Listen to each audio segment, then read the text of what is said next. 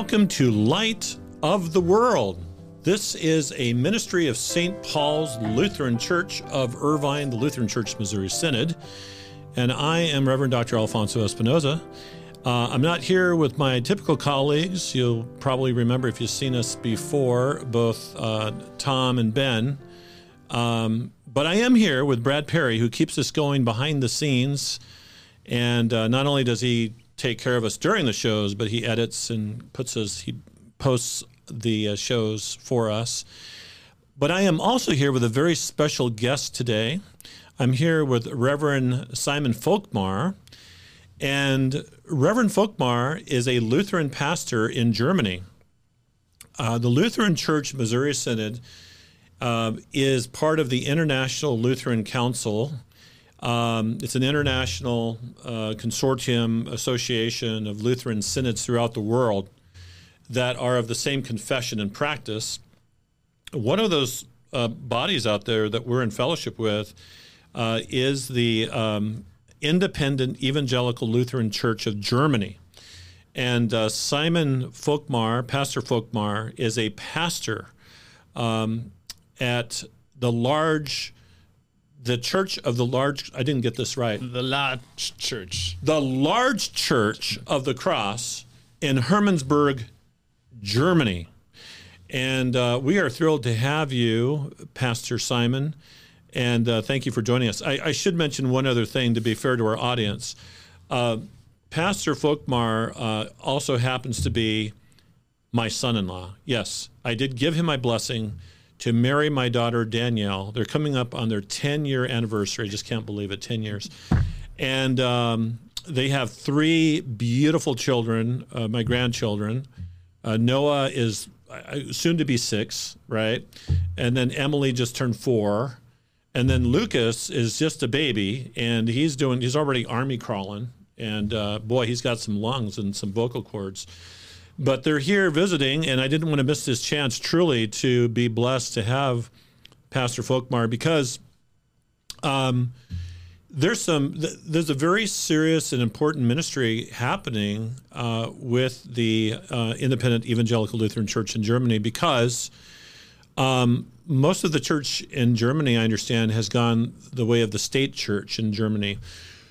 Pastor Volkmar, welcome to the show, but would you start off by telling us just some basics about the church in Germany that you serve, and just to help our audience know more about confessional Lutheranism in Germany today? I would love to do that. It's so much fun to be on the show. Yeah. I feel a little bit like a movie star with all those lights in my face, and I'm a tiny bit nervous, but I know I'm good hands with you. I always joke that I'm one of the few Germans who really loves to visit his parents-in-law, just because of the nice weather in California. No. Just kidding. It's always fun being around you guys, and we really appreciate being here. It's so great to have you. And also now that I have the chance to talk on your podcast. Well, it's great to have you, and I'm sure you've noticed that on a regular basis I try to keep you up to date on my dad jokes, and you're one of the few people who has a real appreciation for dad jokes. So we really get along that way. So thank you for. Yeah. We were actually discussing that, whether at the end of the show we should start a new segment where we tell jokes. Yeah. No. So this is a suggestion from my son-in-law, and I'm still thinking about it. But since you brought it up, I'll just share with the audience today that my grandson, Noah, is a real big fan of Star Wars. And so recently we made an order that came through Amazon for some lightsabers, and so we're doing a lightsaber thing. But my grandson let me in on a couple of jokes. One of them is, do you know how Darth Vader likes his coffee? On the dark side, of course, right? And then the other one I think is, why does Obi-Wan Kenobi like gum? No, that's wrong. Your grandson would be very disappointed. You already told the first joke wrong, because it goes, why does Darth Vader like chocolate? Oh, chocolate. How does he like his chocolate? On the dark side. Okay. So the other one is this one. Why does Han Solo? Oh, Han Solo. Like gum? Not Obi-Wan Kenobi. What am I saying? Wait for it, because it's chewy. Why does Han Solo like gum? Because it's chewy. Okay, very good. Okay. Well, we will think about making this a regular part. Edit that portion. But tell us more about what's going on out there in Germany. Yeah, I'm not a pastor for too long. Mm-hmm. I still sometimes have it happen to me that I like visit someone for the first time and they look at me very estranged. Why this young man is in front of the door, and then I'm always saying, "Oh, I'm the pastor," and the people are, okay. So I'm a pastor now for 3 years in Hermannsburg. Before that, I studied theology. The way you do it in Germany, that's usually a 6 to 7 year program. I started studying at the seminary that my church has. In Germany, it's called Selbstständige Evangelisch-Lutherische Kirche, which is short ZELK. I'll just talk about ZELK in this podcast. So this is then my church, the sister church of the LCMS, the ZELK. They have a small seminary in Germany, in Oberursel. It's close to Frankfurt. Big airport, usually fly into Frankfurt if you visit Germany. And there I studied theology, started studying there. Then I did a year in the United States, which was, for a lot of reasons, a really great time. Had a great time. I was in Fort Wayne, Indiana at Concordia Theological Seminary, learned a lot, met a bunch of great people. Didn't meet my wife there, but in Chicago, just at the end of my studies. And yeah, that was a life changer. That was providential. Yeah, it was. You know, I think back on that, and I know you learned of a church in Chicago that was offering a divine service in German, right?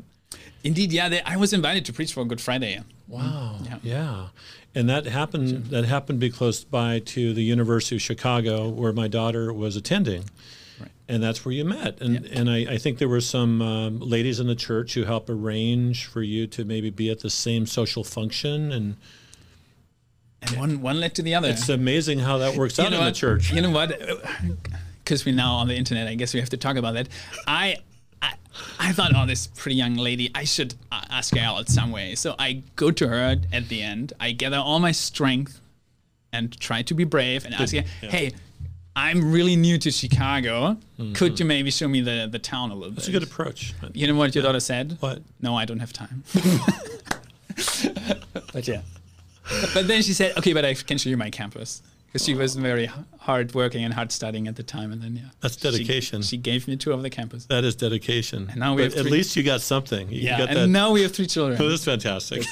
Yeah, so maybe we should mention our good friend Jacob Gaubert, because he was a pastor and he invited me to preach, and through him we met, which was a real blessing.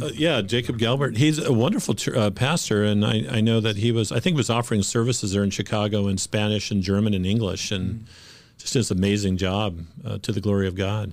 So part of your training, Oberursel in Germany, but you would go offsite, and you came to America for the 1 year at Concordia Theological Seminary, where I also attended.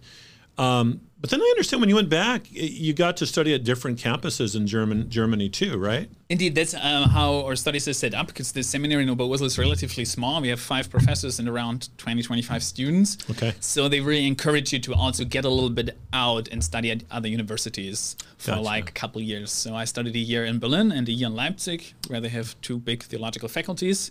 Yeah. So that was then State Church. That's done by State Church professors. And then I came back, did 2 more years at the seminary, graduated, and then I was a vicar for 2 years in Düsseldorf, a German city. It's fascinating comparing what you just described to what we do in America. In our traditional track, the candidate will earn the bachelor's degree, but then go to seminary, which is only a 4-year program. 2 years in the classroom, the 3rd year is vicarage internship, and then the last year we come back, the 4th year, for completing our studies in the classroom. But you described a longer process, and also the vicarage itself is a longer process. I remember when you were in Berlin, one of the times my wife Tracy and I traveled to Germany, we got to see you while you were in Berlin. And I remember going into the cathedral in Berlin. That was just an amazing sight, but an architecture that was very much influenced by the Prussian Union. I remember. Yeah. You have there on the one hand Calvin, on the other hand Luther, to kind of show that they're both very important and equal. Isn't that something? It's interesting.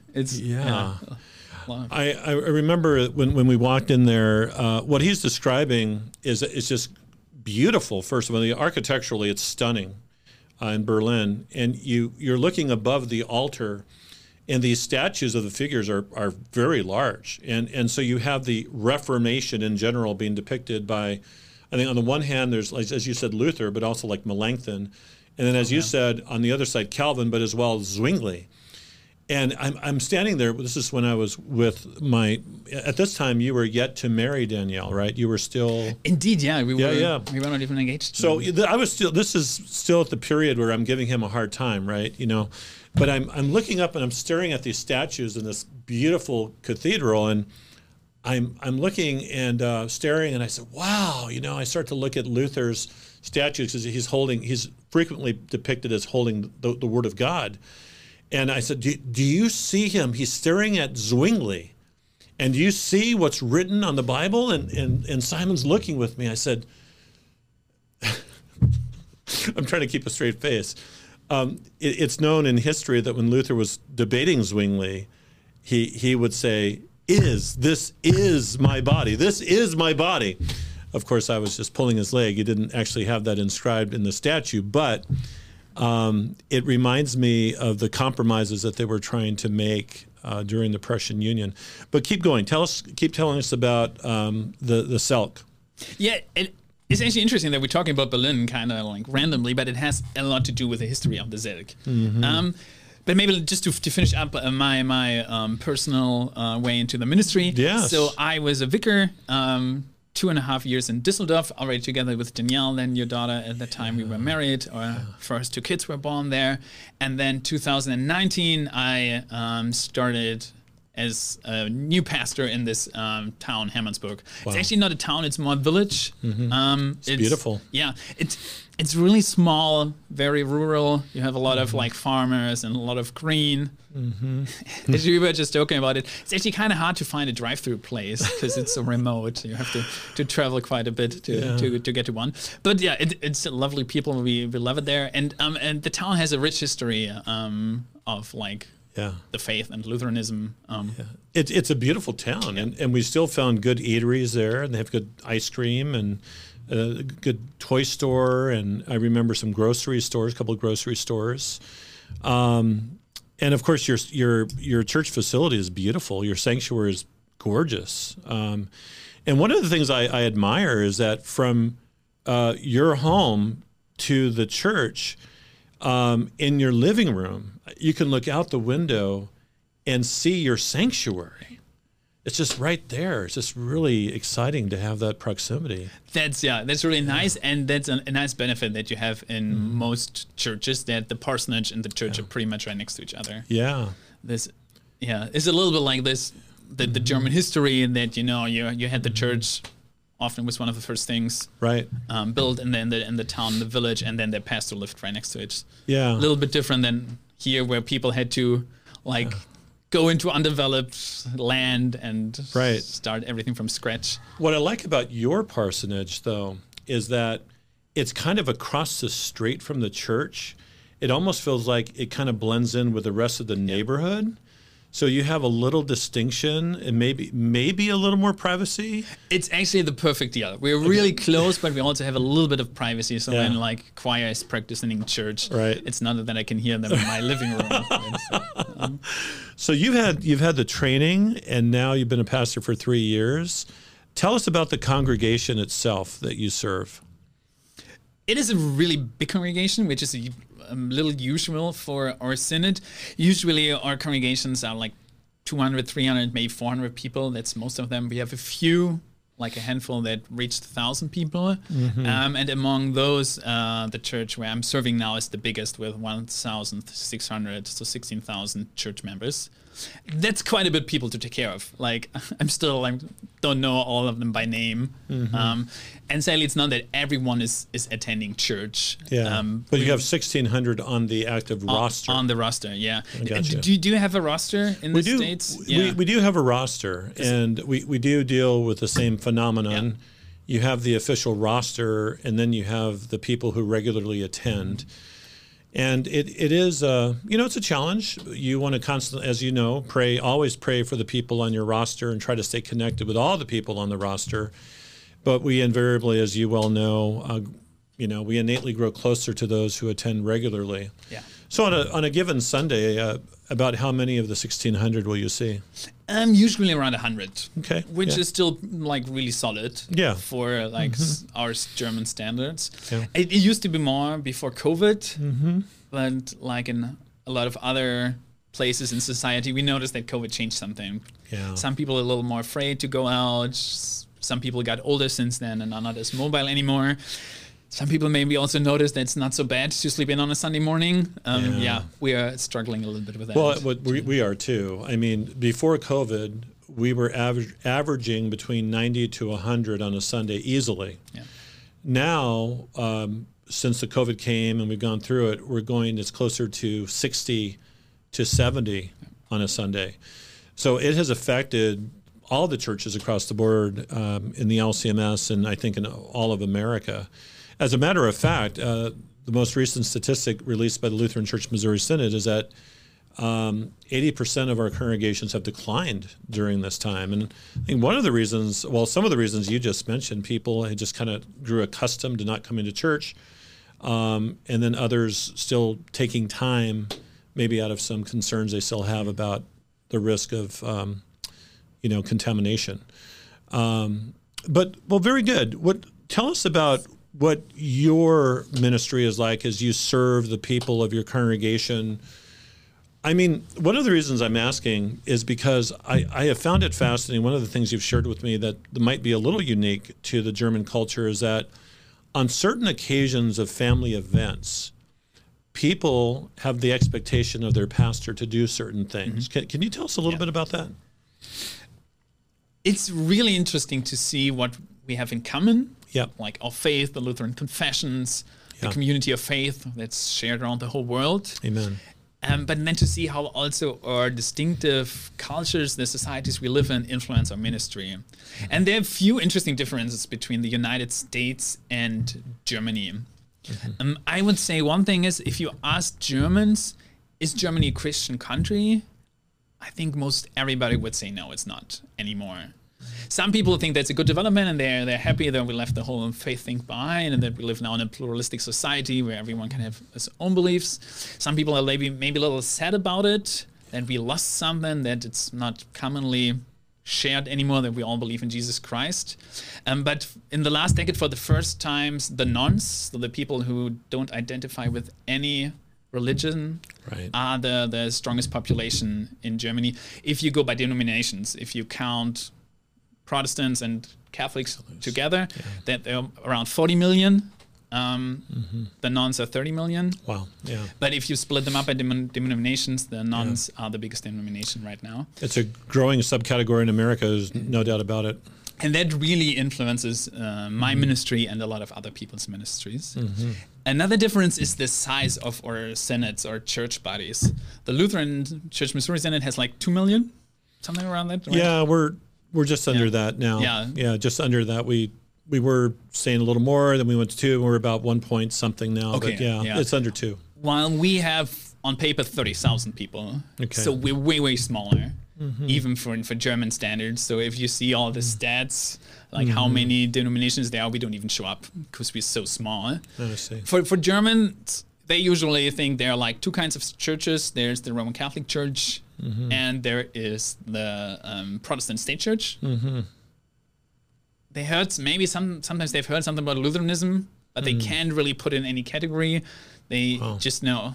I mean, I often get asked why I can be married if I'm a pastor. So because people have just heard, okay, there's some churches and the pastors don't marry, so they don't even really know the distinction between Roman Catholic and Protestant. That's a little challenging.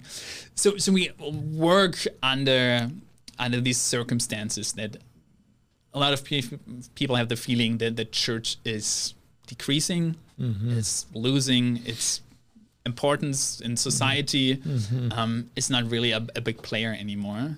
Also, COVID was part of that you didn't really hear the voice of the church at that point. How do you feel about that? I mean, whenever I hear that, what you've just described, which I think is describing reality throughout the world, unless we're in some of these surging third world countries that have seen enormous growth in the church, but certainly in America, we see the decline of the Christian church. I hear the words of our Savior speaking to his disciples, "Have no fear, little flock, for the Father has given you the kingdom."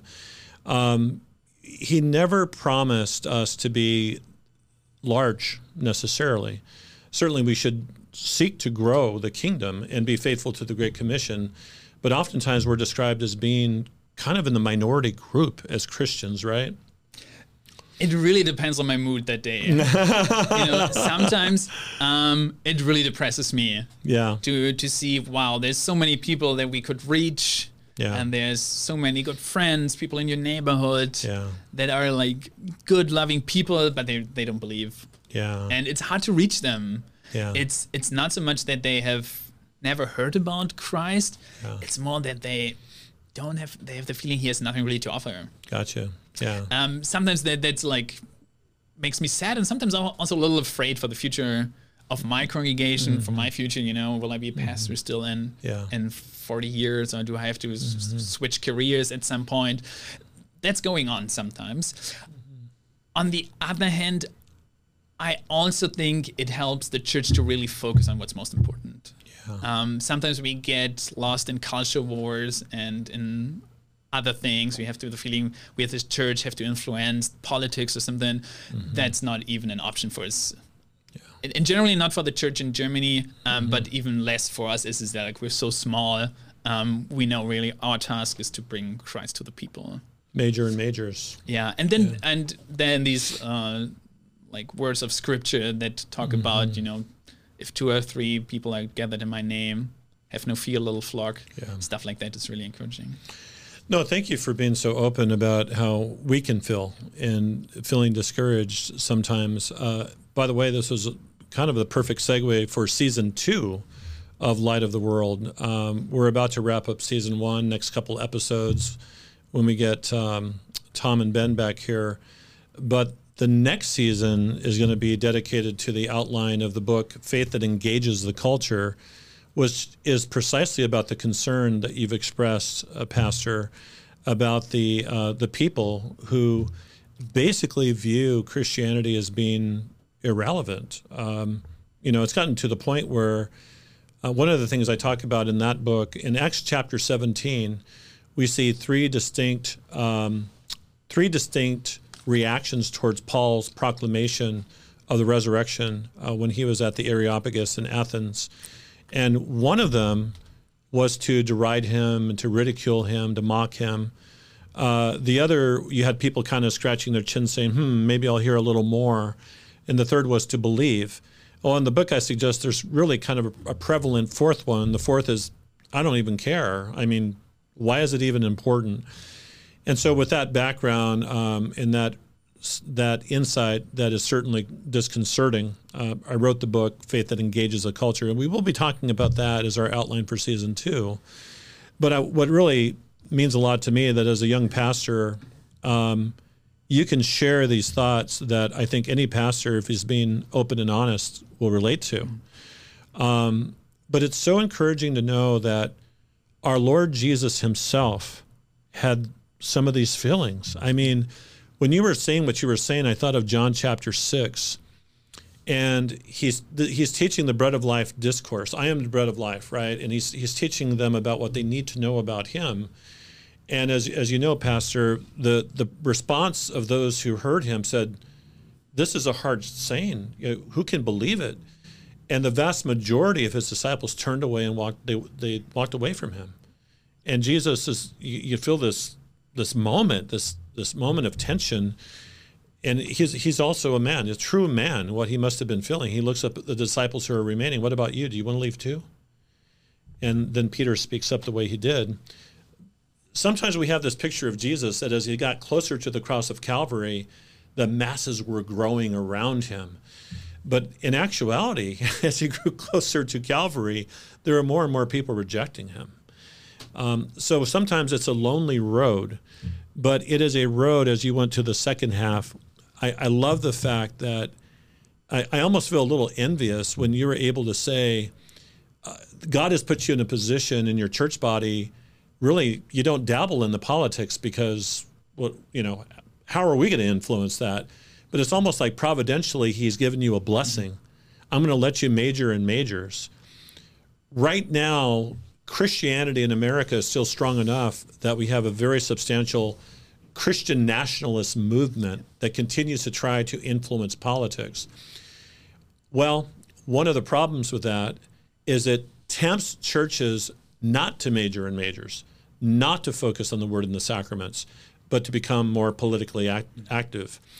But be that as it may, I really appreciate the fact that sometimes in our struggles, it reminds us the Lord is actually blessing us. So it's kind of cool that you get to focus on what's really important. And to some degree, that's also relieving, I personally, I don't have to struggle.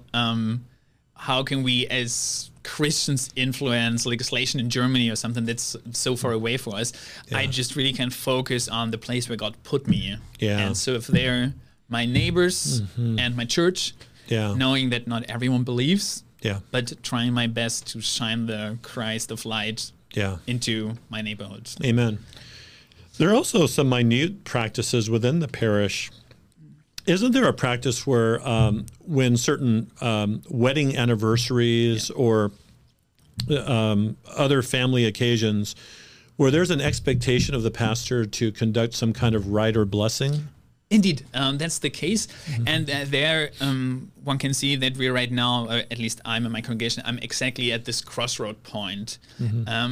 So some smaller Zelle congregations have like a lot of very active members who are deliberately confessionally Lutheran and really want to like serve in their congregation and are very active there.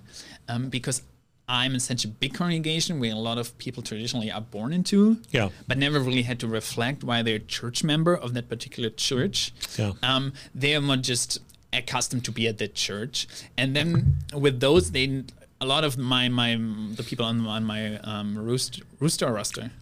roster, they don't attend weekly, but there's certain points in life where they still have like some kind of faint memory. Oh, this is something where we should be involved in the church life, or we should see the pastor. I mean, baptisms, that's still very common. Sometimes a little like shocked when I ask people, so why do you want your kid get baptized? And they say, isn't that the tradition? Then we have to do a little bit of catechesis and talk about the faith, talk about Christ, and what the water of baptism in combination with the word actually means. Amen. So that's a good opportunity to teach. But they still come, which I'm grateful for. So they have some faint memory, some faint feeling that the church can offer me something that might be helpful to my life. Then usually we see the kids for confirmation class. That's a 2-year program. Good. We changed that a little bit now. We used to do it once a week, and we noticed that's relatively ineffective because kids come from school, they're tired, they maybe haven't even had lunch yet, and then they already have the next appointment like sports or something in the evening. So just seeing them that hour is not very fruitful. So we moved it once a month on the weekend, so that we really spend the whole day and then also have time to eat together, to pray together, to have devotions, but to also do fun stuff, games, and teach the faith. I'm paying attention. I think this is a very logical analysis of the situation. I think there's a lot of merit to that because, especially in our busy culture, you're right. We're competing with other commitments, and kids can get tired. Do you also do catechesis for adults? That is not really common. I'm wondering whether that would be good to introduce. In our context, the challenge is a little bit that you're usually born into the church, so you have the feeling you're already a member, so you don't need too much additional catechesis. And generally, I think that's something we can learn from the Missouri Synod, that there's a lot of emphasis on teaching. We don't really have something like Bible studies on Sundays. That's very uncommon. You sometimes have like something throughout the week, but then it's really your elder core members who attend that. I appreciate that. So but that's maybe something that we should think about more in the future. Well, no, I appreciate that. I've been you've been a pastor now for 3 years. I've been a pastor now for I can't remember. It's almost 32 years or something like that. But one of the things I realized, and the challenge of adult catechesis, is that the adults are kind of all over the map in terms of how much they're willing to delve into. So for the first time in my ministry in 32 years, I'm intentionally offering, and I don't even talk about it in this way with my people, I'm just kind of doing it, 3 levels of ongoing adult catechesis. One is that we offer a Sunday morning class where I literally give an overview of an entire Bible book. It's like 45 minutes of, this Sunday will be Esther.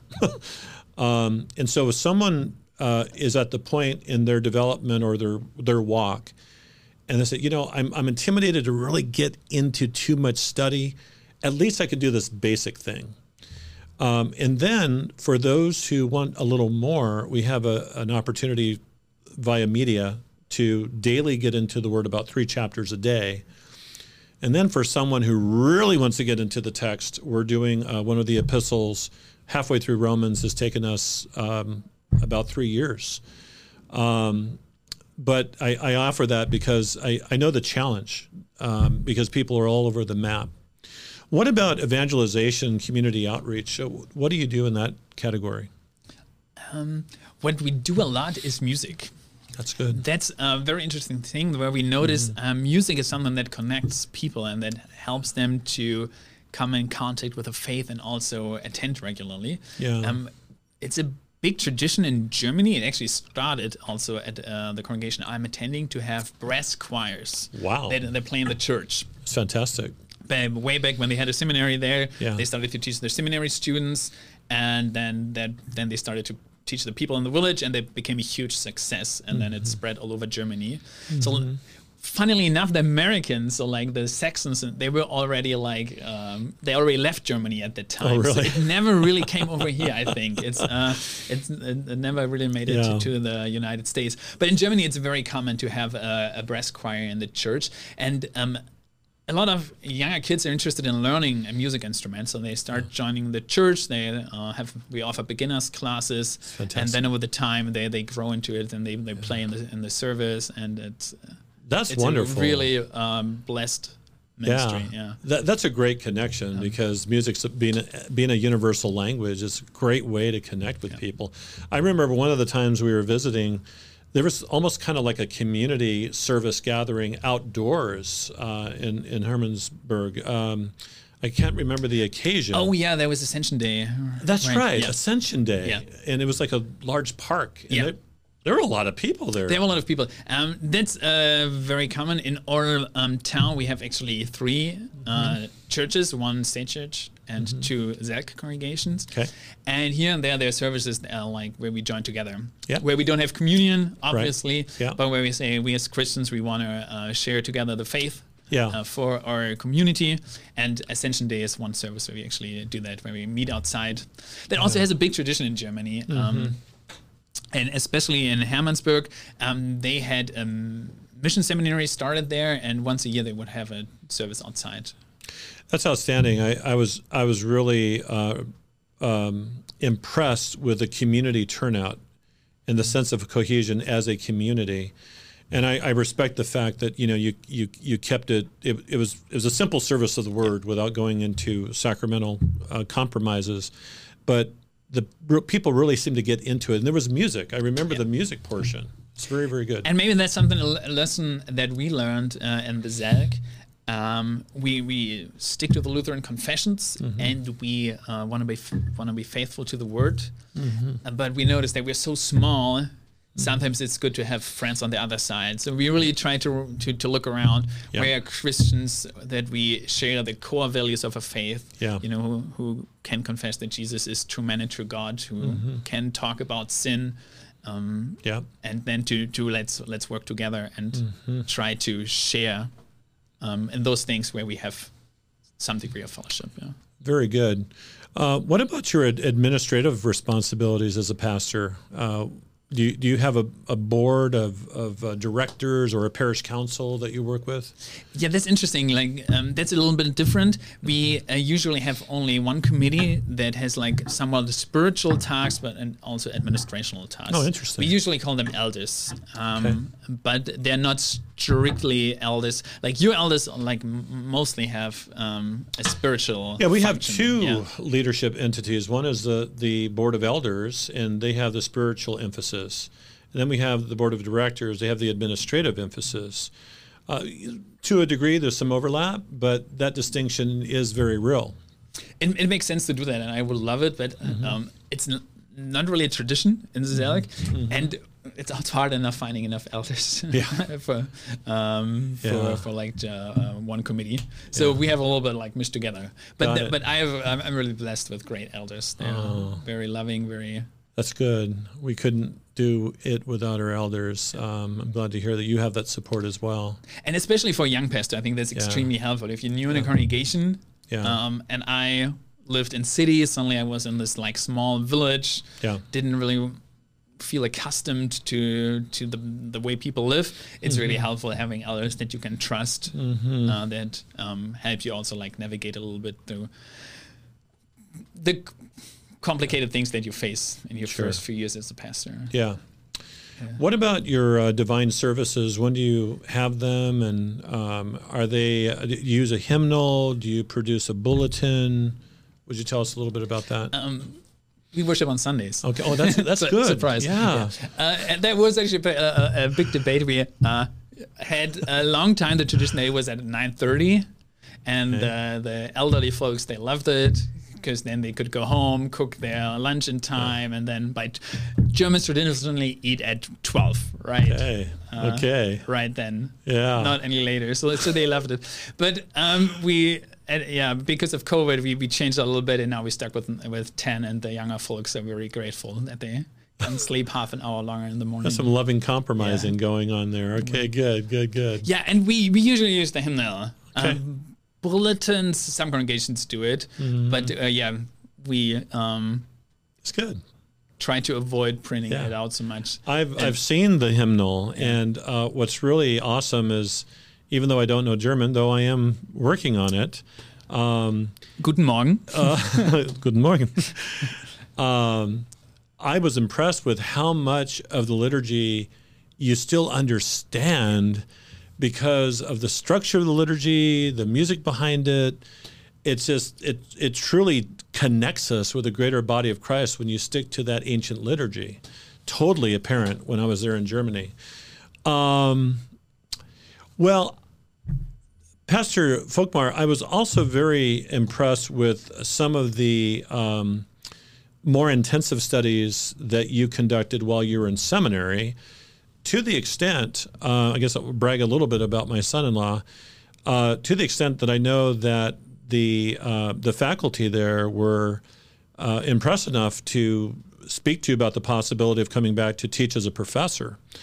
And I know you're very dedicated as a parish pastor, but it was exciting to see that your work was appreciated and evidently admired too. And some of the work that Pastor Volkmar was doing was in regards to Hermann Sasse. And Hermann Sasse was a great confessional Lutheran theologian.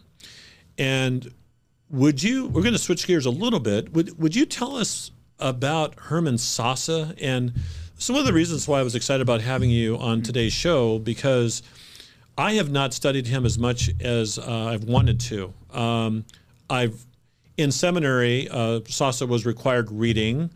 And then beyond seminary, I've also read some Sasse.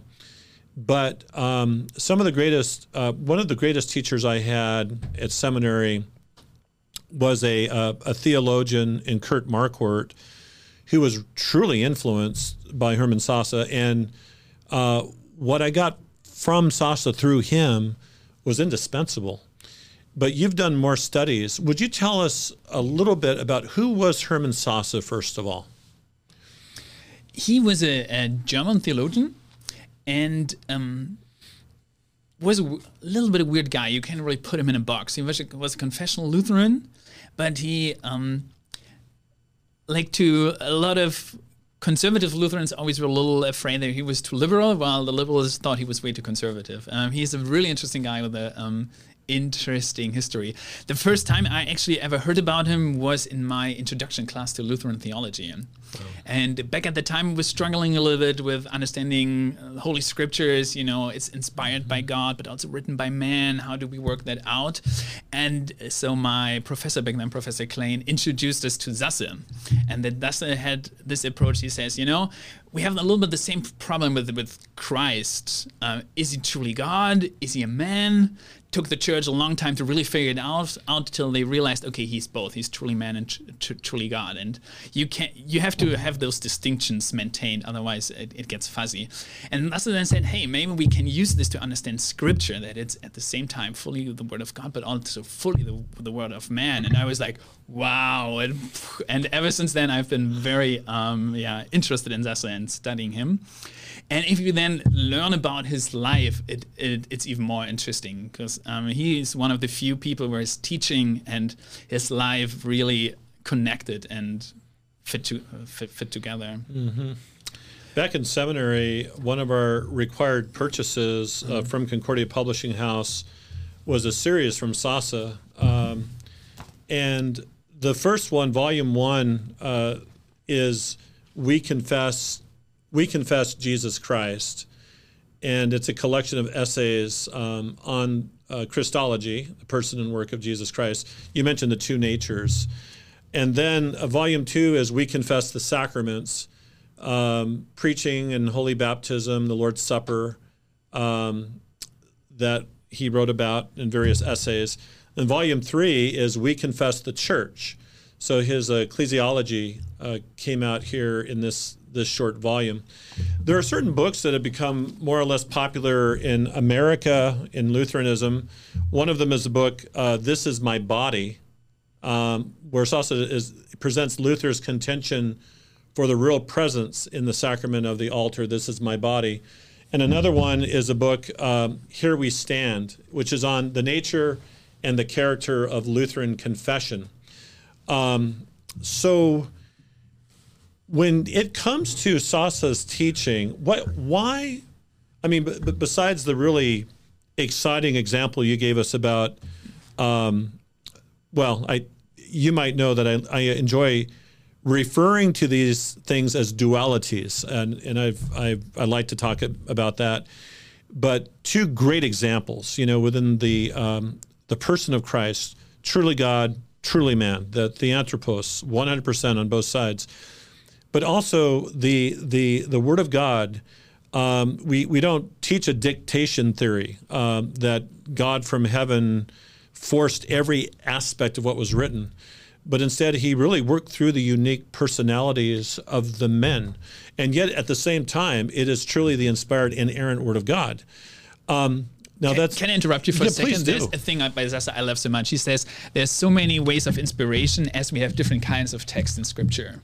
You have poetry, you have historical records, you have creedal confessions. Yeah. And Sasse says, we should take these texts seriously and assume that maybe the Holy Spirit always also works a little different. He didn't say, hey, Paul, I want you to write a letter, sit down, this is what I want you to write. Yeah. But, he was working in with and under what Paul was thinking, reflecting, the struggles he was going through. And I really love that about Sasse, that he doesn't start with a theory, this is how it must be, but he always goes back to the scripture and says, hey, guys, let's really look at it, and then we go from there. I love that. It makes me very excited. Mm-hmm. A little sneak preview this Sunday here in America, and I understand our liturgical calendars are a little bit different, because you were telling me earlier that you have a pre-Lenten season. As a result, a few weeks ago, you actually preached on the Transfiguration. Here in America, we are preaching on the Transfiguration this coming Sunday, which is February 19th, I think, February 19th. And anyway, the reason I mention this is because of the opportunity to bring out the both and nature of Christ. The one who would bear our sins on the cross of Calvary is also the one who is gloriously transfigured. And I thought about, you approach this. You'll always want it to be fresh for your people. So it's a brand new sermon. I've never preached it before, even though I've preached on the occasion probably 24 times. But this time, it's interesting you gave us that example, because you know what I'm going to do is I'm going to take the examples from the apocalyptic genre in Scripture, and I'm going to put them side by side. I'm going to share with the people how Ezekiel presents the glorious Christ, how Daniel presents the glorious Christ, how John in Revelation presents the glorious Christ. And when you see this picture of the glorious Christ, what can possibly stop this one? Not even death. So I just appreciate so much what you said. The Holy Spirit working through all of these authors and all of these genres and all of these styles and all of these cultures, because, well, that's what God does.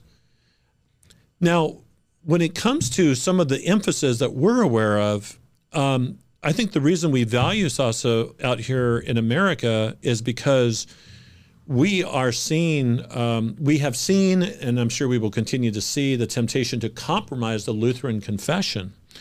And so he wrote, "Here we stand," on the subject matter, the nature and the character of Lutheran faith. Regarding our confession, how important was that to Sasa, and why is he valuable to us? We have to get a little bit into history for that. Okay. Usually, history has the reputation of being entirely boring. But I think in Sasa's case, it's actually quite interesting. Yeah. So he started studying theology as a young man, 18 years old. He went to university, and he went to the University of Berlin, where I also studied and where we met. And at that time, there was a world-renowned theological department, but it was very liberal. So the theological liberalism in the 19th century meant there was like a huge optimism that society will always get better and better, that we now figured out human rights and that we have the Enlightenment, and now like it only can get better. Gotcha. It was a lot of emphasis on like love your neighbor, but not so much on like the supernatural part of scriptures. All those people teaching there that were really famous, they didn't really believe in the resurrection. They didn't think that it was necessary for Jesus to die on the cross for the forgiveness of our sins, but that was just an example how to be a loving person. Sounds like Schleiermacher. Yeah, Schleiermacher was a little before. The great name back then was Adolf von Harnack. Had a very Lutheran father who was a professor too, but sometimes happen that sons have to be a little different than their fathers. So yeah, Sasa studied under all those people and was like a typical liberal theologian back at the time. And then a big crisis came, World War I. World War I. Yeah, and Sasa actually was enlisted and was fighting, and it was a huge shock to Europe. Back then, people were actually quite excited about the war in Germany, because those kids growing up, they were doing well, but they were a little bored. Their parents seemed a little conservative and strict, so they were just happy to get out and have great adventures, and they were excited to enlist. And then what they faced there on the battlefield was just terrible. No one ever could imagine. Like, that was the first really mass war that we had, where tanks were used, where gas was used to poison people, and it was terrible. And back then, that really changed how people thought about God. Sasa said, in good times you could live with liberal theology, but when you're facing death and destruction and war, you need something solid. Amen. And a lot of people back then went back to the Bible and started really taking it seriously. And also Sasa did that. So there he had a major turn. you maybe want to call it a conversion experience. And so from then on, he was really interested in biblical theology. And then, fun fact, he went to the United States in 1923 and was very interested getting to know the American culture. And back then he noticed that there are kind of two things that worried him a little bit in Christianity. On the one hand, liberalism, like he knew from Germany, that didn't take the Bible seriously. But then some kind of fundamentalism that was very law-oriented, very narrow-minded, kind of had this attitude, we are better than everyone else, and he didn't like that so much. He was critical of that. And so he really got to know Lutheranism here in the States, especially the Lutheran Church Missouri Synod, and that really shaped his theology from then on. And he started getting into the Lutheran confessions. Wow. And he went back to Germany, and he did his dissertation, and then became a professor. And at that time, which is interesting, a lot of people in Germany were very afraid of communism. 1917, the communists took over Russia. The Tsar was killed, and the socialist system was started. And in Germany, a lot of people were afraid, especially Christians, that communism, they don't believe in God, it might be harmful to society. Yeah. And then a dude came and said, hey guys, I will defend traditional German Christian values. You should vote for me. And that guy was Hitler. Yeah, just a quality candidate, right? Yeah. And a lot of people fell for it. They were like, oh, there's someone fighting for us and he will help us. And they didn't really see the danger that he brought to Germany with National Socialism. But Sasa did. Sasa did. And that is really, really interesting. He was one of the first theologians in Germany who openly criticized the Nazis. Wow. And he had 2 points really where he said this is where we cannot go along as Christians. The first thing was he was very skeptical of the open anti-Semitism that the Nazis presented. They said, okay, Jesus, he was a good teacher, but this whole Old Testament stuff we should get rid of because it's Jewish. And Sasa said, you cannot do that as a Christian. No way. Our roots are based in Judaism. The whole Old Testament is about Jewish people. Jesus himself was a Jew. We cannot be against Jews. There was this one criticism, and then he, by that time, had studied a lot on confession, especially the confession of Christ, that he is truly man and God, and that he's the Lord over all our life. And therefore, he was very, very skeptical with the whole attitude that Hitler presented, being the leader of the nation, being the savior, being the Führer. And Sasa said, it is good to have a strong political leader, but you can't demand that kind of worship and allegiance from your people. That allegiance only belongs to Christ. Wow. So yeah, that was really here very much ahead of his times. This is just an amazing summary you've given to us. I'm so inspired by it because it really verifies the importance of how real life can touch somebody and affect somebody. And you see the theology of the cross working.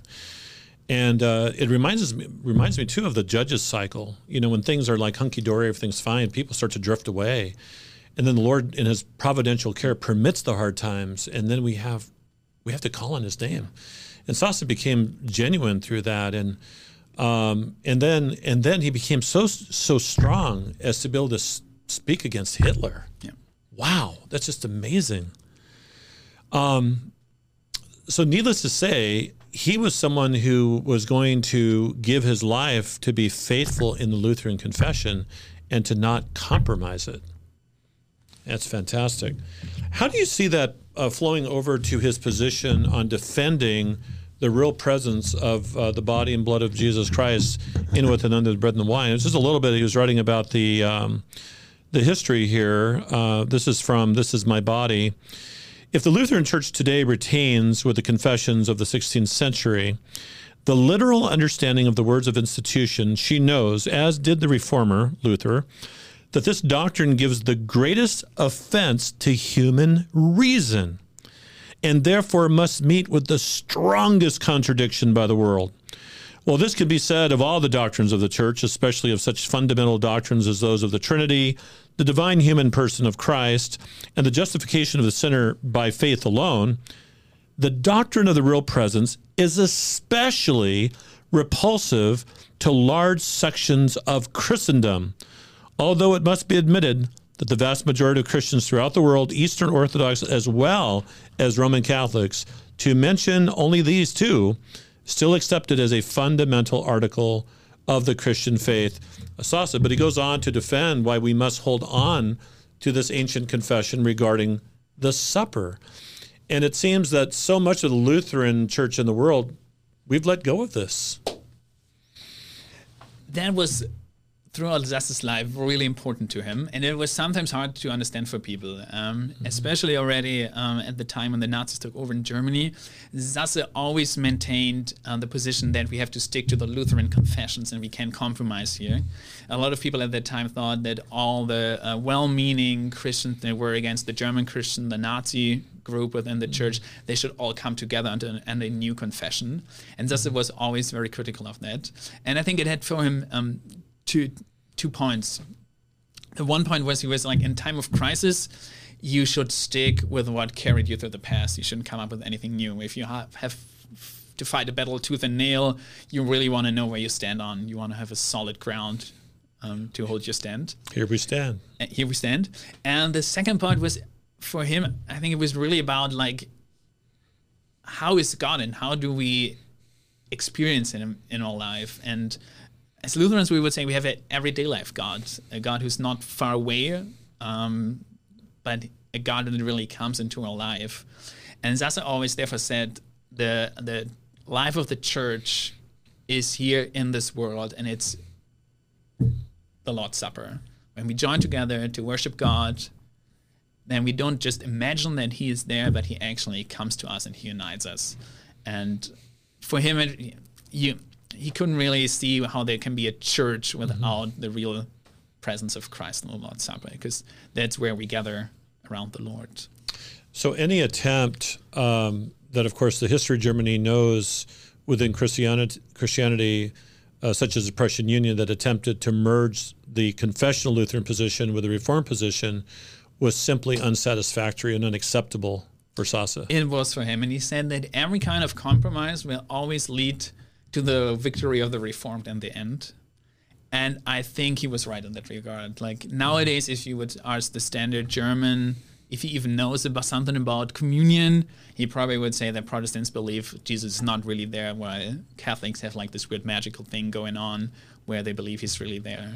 Mm-hmm. So in the end, the Reformed position took over the German state church.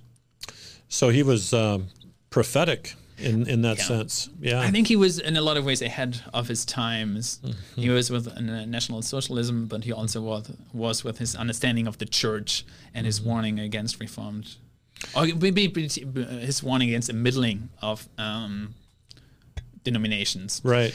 Although what I really appreciate about him, he was never hostile against other denominations. He was very well read. He had a lot of friends that were in other denominations, and he worked a lot at ecumenical meetings worldwide.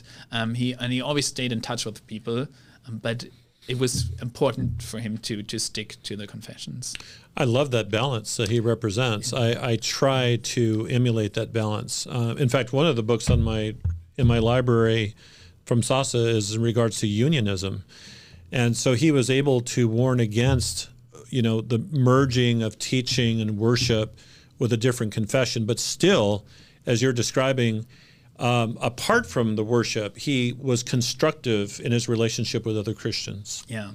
And I think that it wasn't always an easy position for him, because he often was very lonely in his life. Because on the one hand, I think he could be very strong-headed, but he was always very nuanced, and that sometimes made it hard for him to fit into boxes and to fit into groups.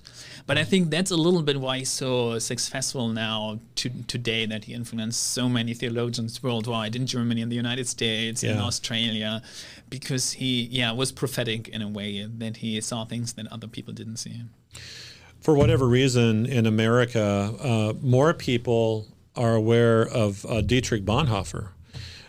You were sharing a bit with me before in the car about the fact that Sasse and Bonhoeffer knew each other. Yeah. Would you tell us about that relationship a little bit? Yeah, they both were theologians in Berlin. So we don't know too much whether they already knew each other while they were studying, but as they both did their PhDs there, they probably ran into each other. What we know for sure then that both Sasse and Bonhoeffer very early were critical of Hitler, and they were asked to write a Lutheran paper, I probably would say, against Hitler and the Nazis. What was that called? The Bethel Confession.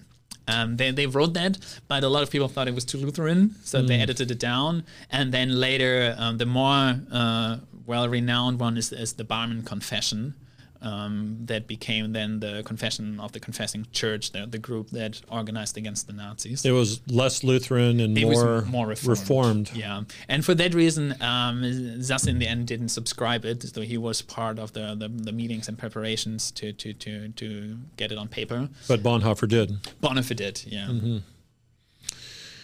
Yeah, and I'm a great admirer of both theologians, but it is clear to me in the writings of Sasse that he is the one who is more confessional in holding to his work always being founded upon and referring back to the Lutheran confessions. Bonhoeffer is a brilliant theologian, but he does not cite as much as Sasse does the confessions. Indeed, there's a little bit the difference. There's maybe also the situation in life. Sasse had kind of like this conversion to Lutheranism and was very particular about it. I don't think that Bonhoeffer had it to such a degree. Also, Bonhoeffer then was very much involved with training theologians in like these secret seminaries that they had at the time by the Confessing Church, while Sasse was working at a state university. Maybe also that shaped a little bit their perspectives there. Yeah. I think Bonhoeffer was also influenced by universities in the eastern United States, and before he went back to Germany. Indeed, actually, Bonhoeffer read a paper by Sasse when Sasse described his experience in the United States, American Christianity it was called, and Sasse read it as preparation before he went then to the United States. Really? Yeah, yeah. Wow, so yeah, amazing. They had a few points where they met in their lives. Two great servants of God, but thanks, in regards to what we have here before us, just an invaluable contribution by Hermann Sasse. Well, I'm glad. Thank you for sharing what you have. Besides what you've already shared, is there anything else that you feel that we should be aware of when it comes to this great theologian, what he's offered us? Yeah, there's one thing that I think is really interesting about Sasse, and that he was such a strong defender of the confessions, but he was always very careful in particular to distinguish between scripture and the confessions. There's one quote from him that I really like where he says, God could have given us a perfect dogmatic or the perfect confessions.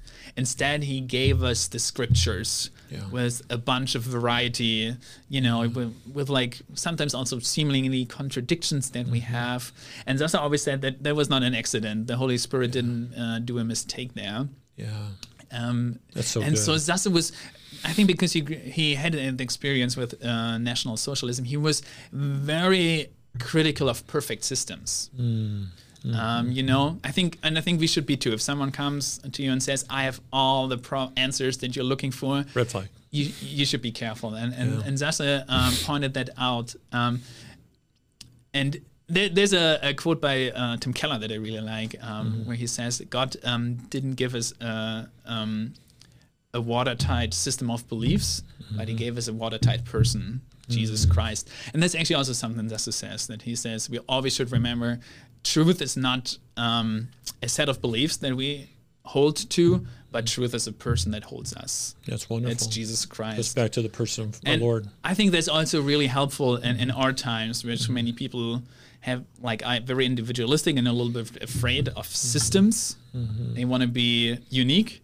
When we as Lutherans have to say, okay, total individualism leads you in the end in loneliness. So sometimes you have to stick to a community and you need the support of others. But we're also aware that in the end, the truth we are holding to is a person that gave his life for us. That's beautiful. That's beautiful. Thank you, Pastor. Well, I mentioned to you in preparation for today's program that we do have one last subject I'd like to talk to you about, and that is the subject matter of holy vocation. I just had the privilege with the support of my congregation to write my third book. It's called Faith That Shines in the Culture, How Jesus Calls Christians to Live in Family, Church, and State. CPH gave me permission to ask certain potential endorsers. So I've asked my son-in-law to read the book, and so he'll be checking that out for me. But in the book, it talks about the importance of our callings. First of all, our most important calling from God to be baptized children of God in Christ, which I refer to as the vertical call from God, singular call, which then reflects in our horizontal calls within our lives in the three estates of family, church, and state. And I wanted to take this opportunity because you and I have a lot of overlap when it comes to the estate of family, because we share family, and also the state of the church. And this interesting balance of being a husband, being a father, and being a pastor.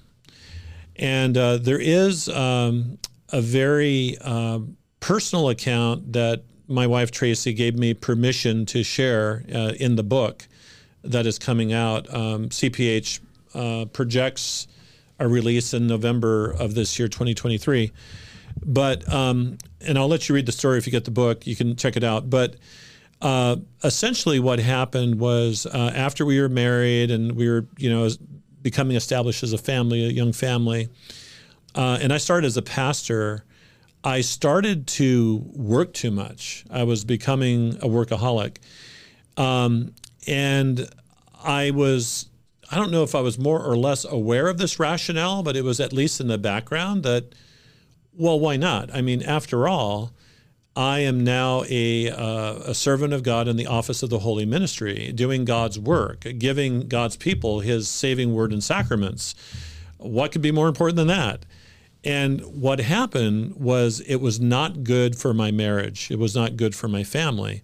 And God took that opportunity to teach me about the need to have a balance.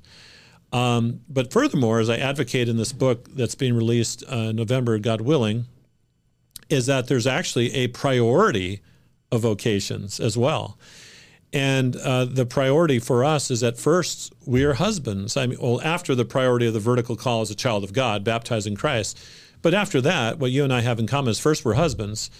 So I get to take care of my most important neighbor on earth, Tracy, and you get to take care of my dear daughter, who's your most important neighbor, Danielle. And by the way, I see how you treat her and how you provide for her. I'm very, very happy that my daughter has you as her husband. Thank you for the way you care for her. And then you and I have the next priority to be fathers to our children. They're our next most important neighbors. And then is a priority to be pastors, to take care of the flock that God has put under our care. How important is that perspective and that balance, in your opinion, now that you've been out for a few years and you're living in that balance? When I read that section in your book, I had to smile a little bit because I think that's what every young pastor goes through. And it's tough. I wish I had the perfect answer, but I would say it's always a struggle. Especially once you have children, because then your life gets so much more crazy.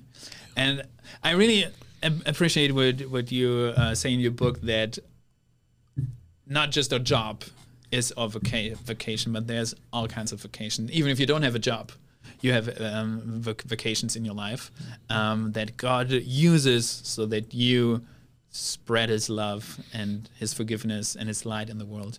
I think that really helped me to refocus. I personally, I think from a lot of older pastors, I heard regret. I think that was a little bit like that generation, like you gave everything for your work, and work always was number one. Family came second. And I think it's so tempting that when you're a pastor, you have so much more rationale to be like that, that you're doing God's work and that you really have to help the people. And, then you get a call and, you have to help the church member. And, then there's that person you want to reach. And that's my experience. As a pastor, your work is never done, right? You never leave the desk and say, okay, I got it all done for today. There's always something you still could do. So that's a little bit of a challenge. So To me, I think what's helpful a little bit for me is like living in a culture where Christianity is not an automatic given anymore. That really helped me to shape the perspective that I, as a father, have also responsibility for my family. That I want to live certain values for them. I want to teach them certain things for their lives. So that therefore I have to be around. I think that helped me personally a little bit to also justify not working so much, but spending time with the kids. You know, usually I bring them to bed at our place because Danielle has them the whole day, so she's really tired in the evening, and then it's my job to get them ready for bed and then to pray with them, to read them a portion of scripture. Well, I also wanted to add, and I'm not trying to.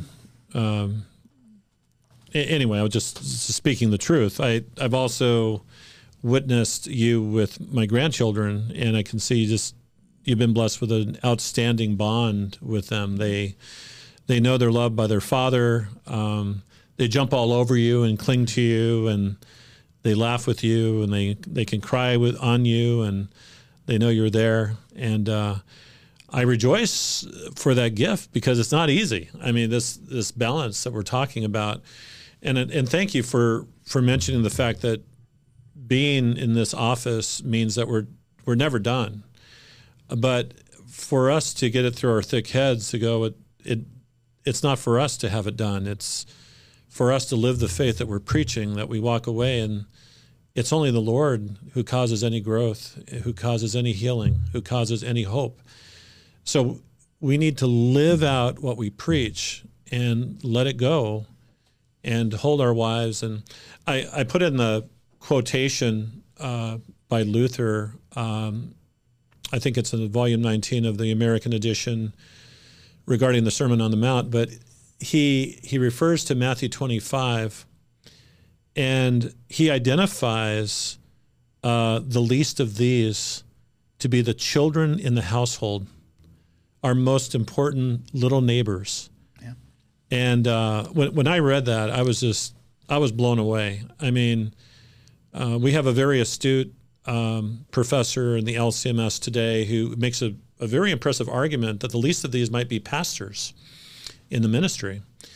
But Luther was bold to say there are children. And you think about those that you're there for when they're sick, when they need clothing, when they're hungry. That's your first church. And of course, that's true whether you're a pastor or not, right? And the priority of this ministry is indispensable. I think it's valuable today because in our American culture, Pastor Volkmar, we're really suffering from an excessive individualism. You mentioned Timothy Keller, and this is his diagnosis of the situation. And this excessive individualism is making everything about what is my pleasure, what is my benefit. And if I don't see children being beneficial to what I want for my gratification, then I won't even have kids, et cetera, et cetera, et cetera. But God blesses us to know what life is all about by having a family, if we're permitted to have a family. By the way, I also have a chapter in the book about singleness and the importance of singles in our lives, who are never single, by the way, when they're in the Lord and in His church. But I'm glad that you and I can relate to these things. And one of the things that we talk about in that book is the fact that if we are being faithful in vocation, then it means that we must endure a cross. We have to.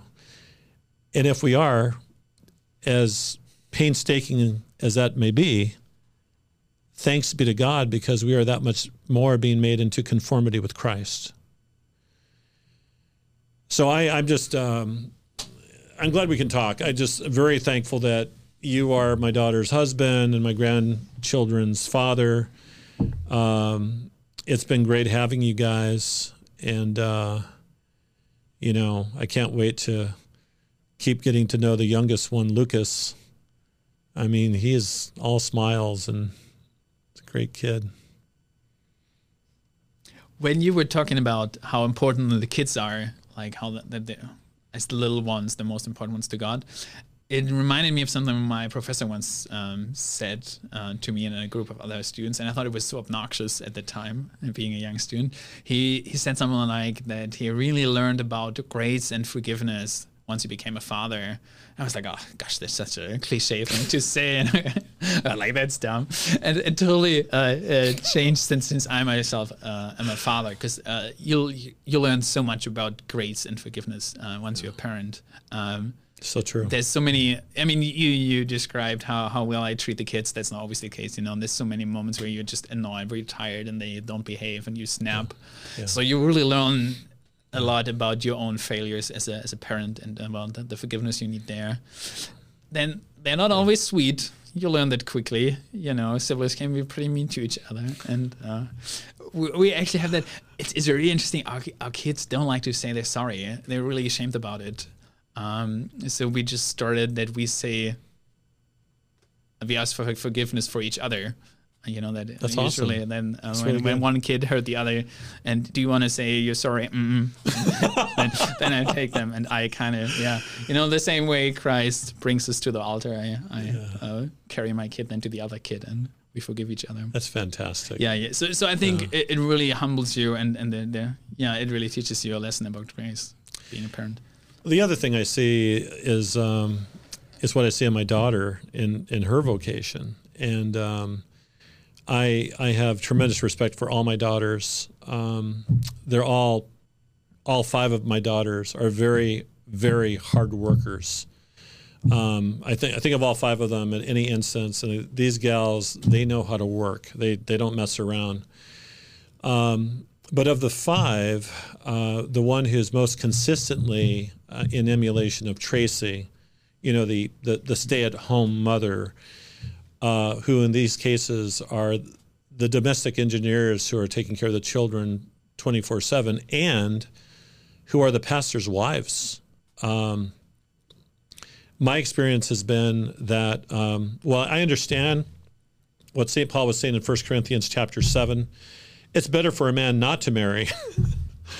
I understand that for me, it's been much, much better for this man to be married to Tracy. She has not only made me a better man, she's made me a better pastor.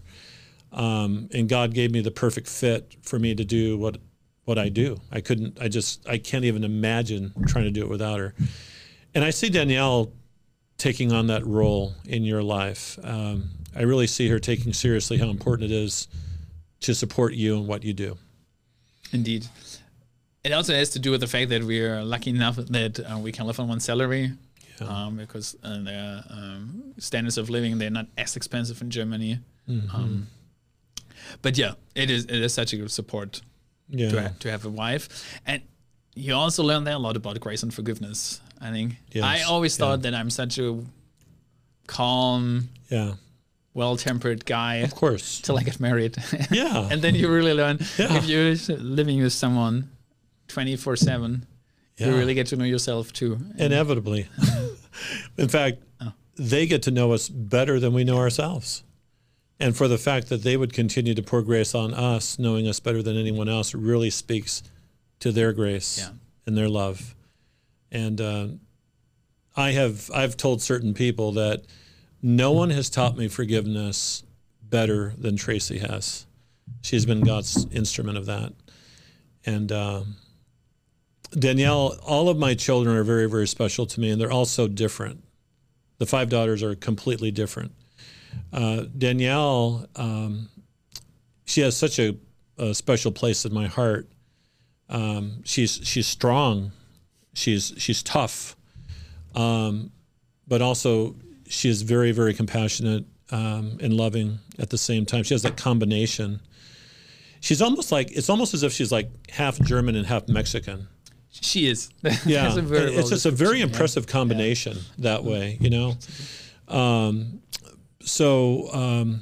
Anyway, I praise God for your faithfulness and holy vocation. I know that's only by His grace that we can be standing. And I thank God for your ministry, and I'm glad that we're partners in that ministry. And the ZALC and the LCMS have so much in common. I'm very, and I want you to know that I thank God that you are where you are. I know God has placed you where He wants you to be. And sometimes you hear me joking about, well, we should find a call for you out here. But in all sincerity, I do praise God that you are where you are. No, circumstances happen. The Lord opened up a door for you to come. I'm not going to complain, but I'm glad that you're doing that work. And I hope that you'll let me and my congregation know if there's anything we can ever do in our prayers for you or any aspect of our fellowship. We would love to connect. As a matter of fact, right before we started today's show, Elder Brad Perry mentioned that he'd love to tour Germany. And so I think we need to maybe get a congregational trip together and go out your way and, travel the steps of Luther and visit Pastor Volkmar. We have a lot of place in our sanctuary, so you can bring a lot of people. That's fantastic. And I hear you have good beer in Germany, too. We have really good beer. Outstanding. Although, you know what? I really like IPAs. We don't have them so much over there. Okay. Bring me a 6-pack IPAs. You got it. I could do that. Yeah, we can bring some of that for you. And we're also appreciative for your cars and good car, and your contribution to football, as you call it. Well, brothers and sisters in Christ, thank you for joining us on Light of the World. We rejoice that you were with us today, and we hope to have you again. In the meantime, the Lord be with you. Bye-bye.